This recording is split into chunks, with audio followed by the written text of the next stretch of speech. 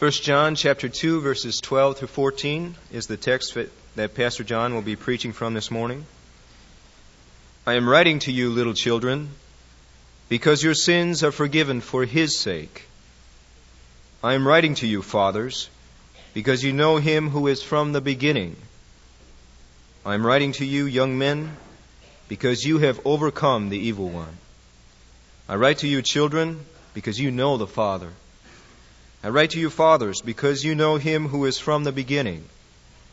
I write to you, young men, because you are strong, and the Word of God abides in you, and you have overcome the evil one. Let's try to get one obstacle out of the way right off the bat. When John addresses children, fathers, young men, I don't think that he means what he says to each of those groups is true only of them. So that if you're not a father, that's not true of you. I don't think that's the case, because as you read the whole letter, all those things that are said to children, fathers, and young men are also said of the whole church in other contexts. Which leaves us with the question, how come he addressed these three categories: children, fathers, young men? I'm not sure, but I have a suggestion. I think that John began this section with a desire to encourage and be affectionate with the church. It's a very encouraging passage, as we'll hear in a moment. And so he uses his common term of endearment and affection, children. He doesn't mean the little ones among us. He means all of us. He calls the church children in 5 other places in this letter. So his first tack is to address the church with his affectionate term as an aged apostle, my children. And then he stops and he thinks, he pauses, and he says to himself, why, I sure don't want this to backfire on me. The venerable old man there and the virile young men among the leadership of the church might feel a little bit uneasy being addressed as children. So perhaps I will address each of these groups of leaders with a personal word. The fathers, he speaks of their knowledge, and the young men of their victory. Perhaps. At any rate, when we read it, if we don't happen to be a father or a young man, we ought not to say, oh, that's not for me, because I'm not in that category. Because, in fact, all the things he refers to in this text are true of the whole church. Let's ask another question. How does the statement of why he's writing here fit in with the overall purpose of the letter that we've seen from other places? To answer this, let's try to compare 1 John with a letter that a mother writes to her daughter who is in college. The mother gets word that there's been a rare and strange outbreak of smallpox on campus. 5 cases confirmed. Other young people sick in the infirmary. She hears that her daughter is not among the victims, but she goes out to a little Christian card shop and she buys a card that has a little rhyme on the front of it. It goes like this: I ask not that God give you wealth, but daily beg Him for your health. And she turns the card over and she writes on the back, Dear Ruth, don't misunderstand. I'm not writing you out of distress because I think you are among the victims of the smallpox outbreak. On the contrary, I'm rejoicing that you are well. Of course, I don't want you to get sick. Take the necessary precautions. But I write because my heart is full of memories and full of confidence. I recall how once you had measles and your face looked like a prize fighter in the 15th round.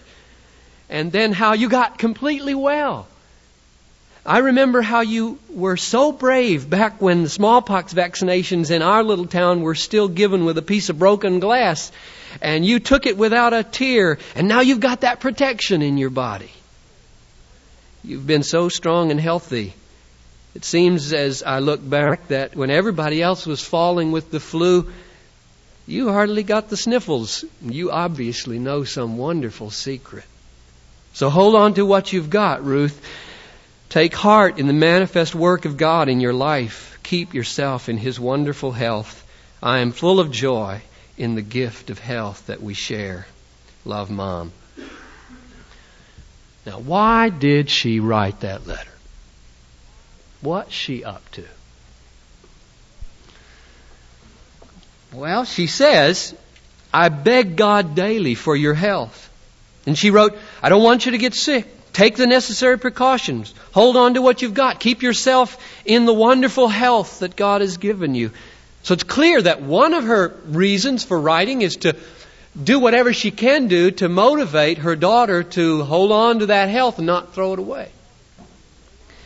But on the other hand, she says, I'm not writing you out of distress. I rejoice that you are well. And she spends most of her time delighting that her daughter is so healthy and has proven to be such a strong person in the past, and therefore can be confident that she'll overcome this pox that's going around. Now, what's the relationship between these two strands in this letter? On the one hand, the mother wants to intensify her daughter's appreciation for the health she has and to strengthen her confidence that she can escape sickness. She wants her to hold on the other hand, to the health that she's got and do whatever she has to do in order to stay healthy.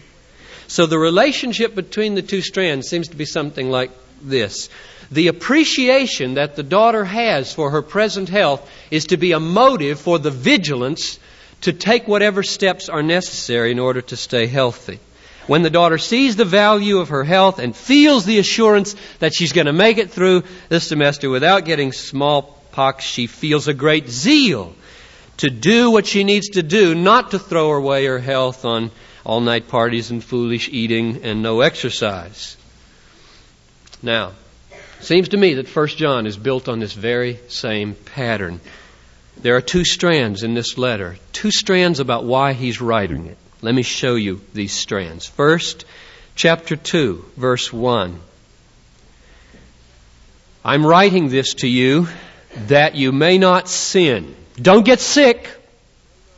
I want you to stay healthy.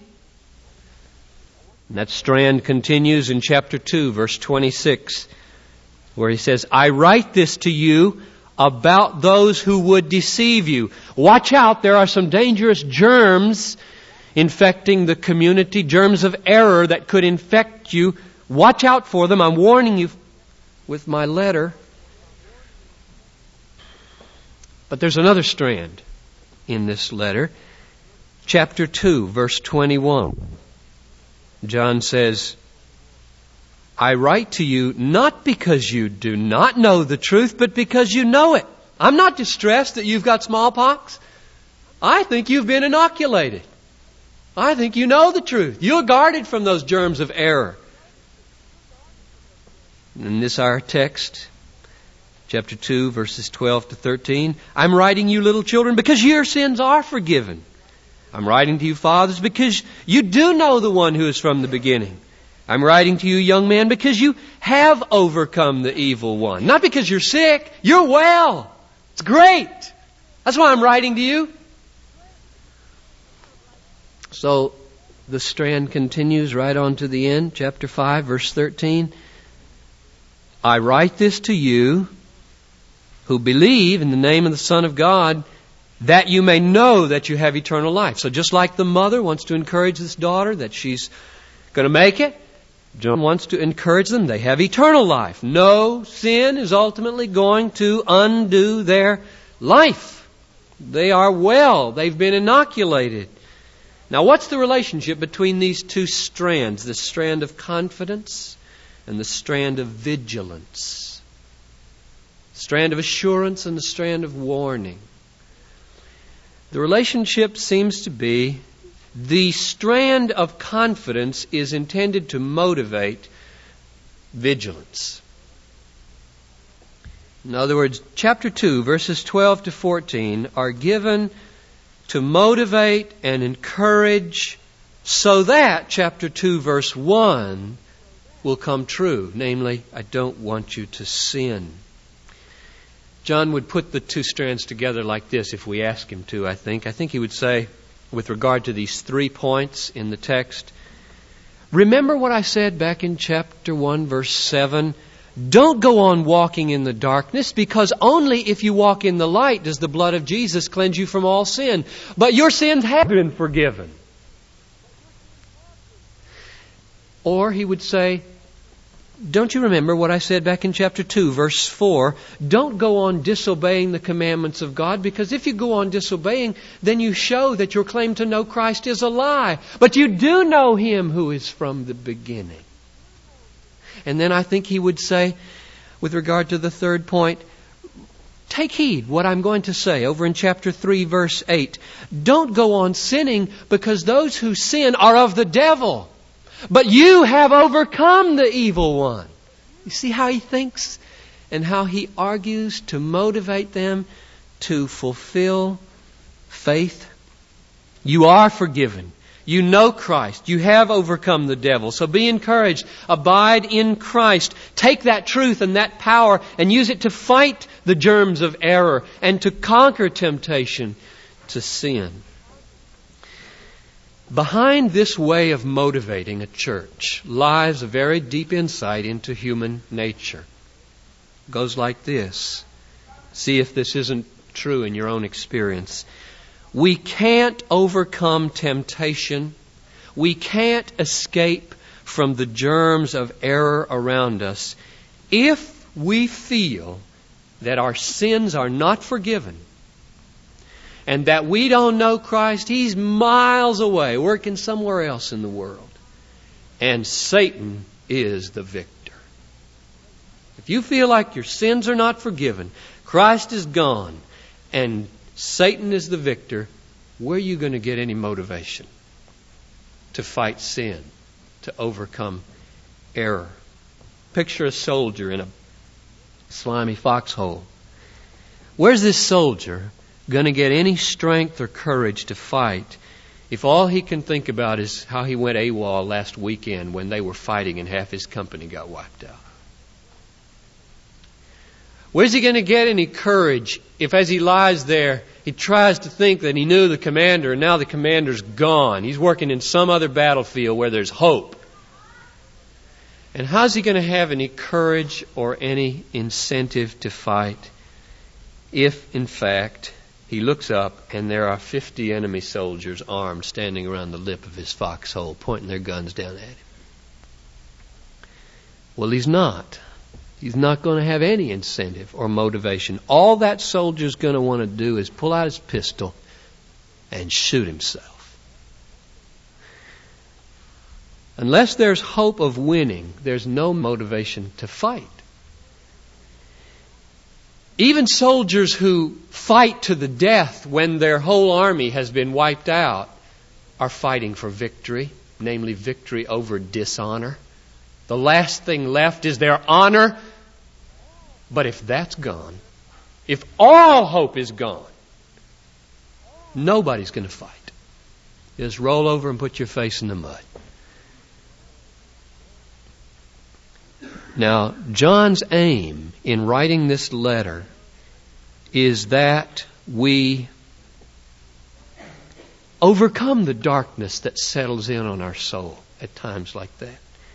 He wants us to walk in the light, conquer hate, abound in love to one another with a love that's so real and deep and powerful that the world sees it and gives glory to our Father in heaven. He wants that soldier somehow to feel a twitch of hope, so that by some strange source of grace, he reaches for his machine gun and just lays all 50 of them down. And where's that going to come from? He was lying there, hopeless in the mud, thinking about AWOL, the commander's gone, and there's enemies. Where did that come from? Did you notice in the last half of verse 14 what the machine gun is? I write to you, young men, because you are strong. How are you strong? The Word of God abides in you, and you have wasted the enemy. That's the machine gun, the Word of God. But the Word of God is also that strange power that came into his heart as he lay there in the mud. And that Word of God is 1 John chapter 2, verses 12 to 14. John and the Holy Spirit conspire to give you a gift this morning. By the grace of God, you can believe it. If you believe these words are yours, they're yours. The best news anybody could say to you this morning: your sins are forgiven for His name's sake, not yours. Don't you argue back to God and say, "Oh, I'm not worth forgiving." He knows that. For His sake, your sins are forgiven this morning, if you will have it. Second, you know the one who was from the beginning, God Almighty from all eternity. You know Him. You know Him.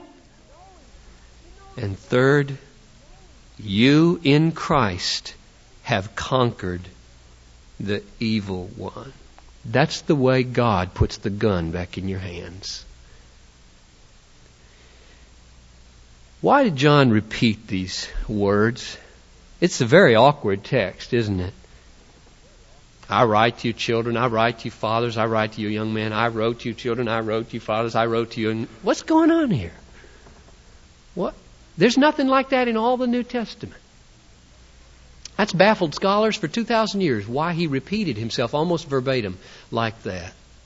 And it baffles me. I don't know. But I got an idea. When you're in the pit with your face in the mud, you may not hear it the first time. Don't you repeat things when you really want them to get heard and you know people might not hear them? I think John really wants us to hear this morning. Hey, kids, old and young alike, your sins are forgiven. Now, this is a tough letter. You see, the main point of this letter is you can know you have hope in the mud when you start shooting. That's the main point of this letter. That's not this morning's point. That's the main point of the letter. That's a tough point. And John knows if that's all you say to a people, it's not enough. You got to come in to the person who doesn't have any energy to shoot, can't reach for his gun, his face in the mud. He went AWOL last weekend. The commander's gone. The enemy is all around him. What are you going to say to him, John? And John says, I'll tell him his sins are forgiven. I'll tell him he knows the one who is from the beginning. And I'll tell him the enemy is defeated. Grab your gun. Start shooting. The prince of darkness grim, we tremble not for him. His rage we can endure, for lo, his doom is sure. One little word will fell him.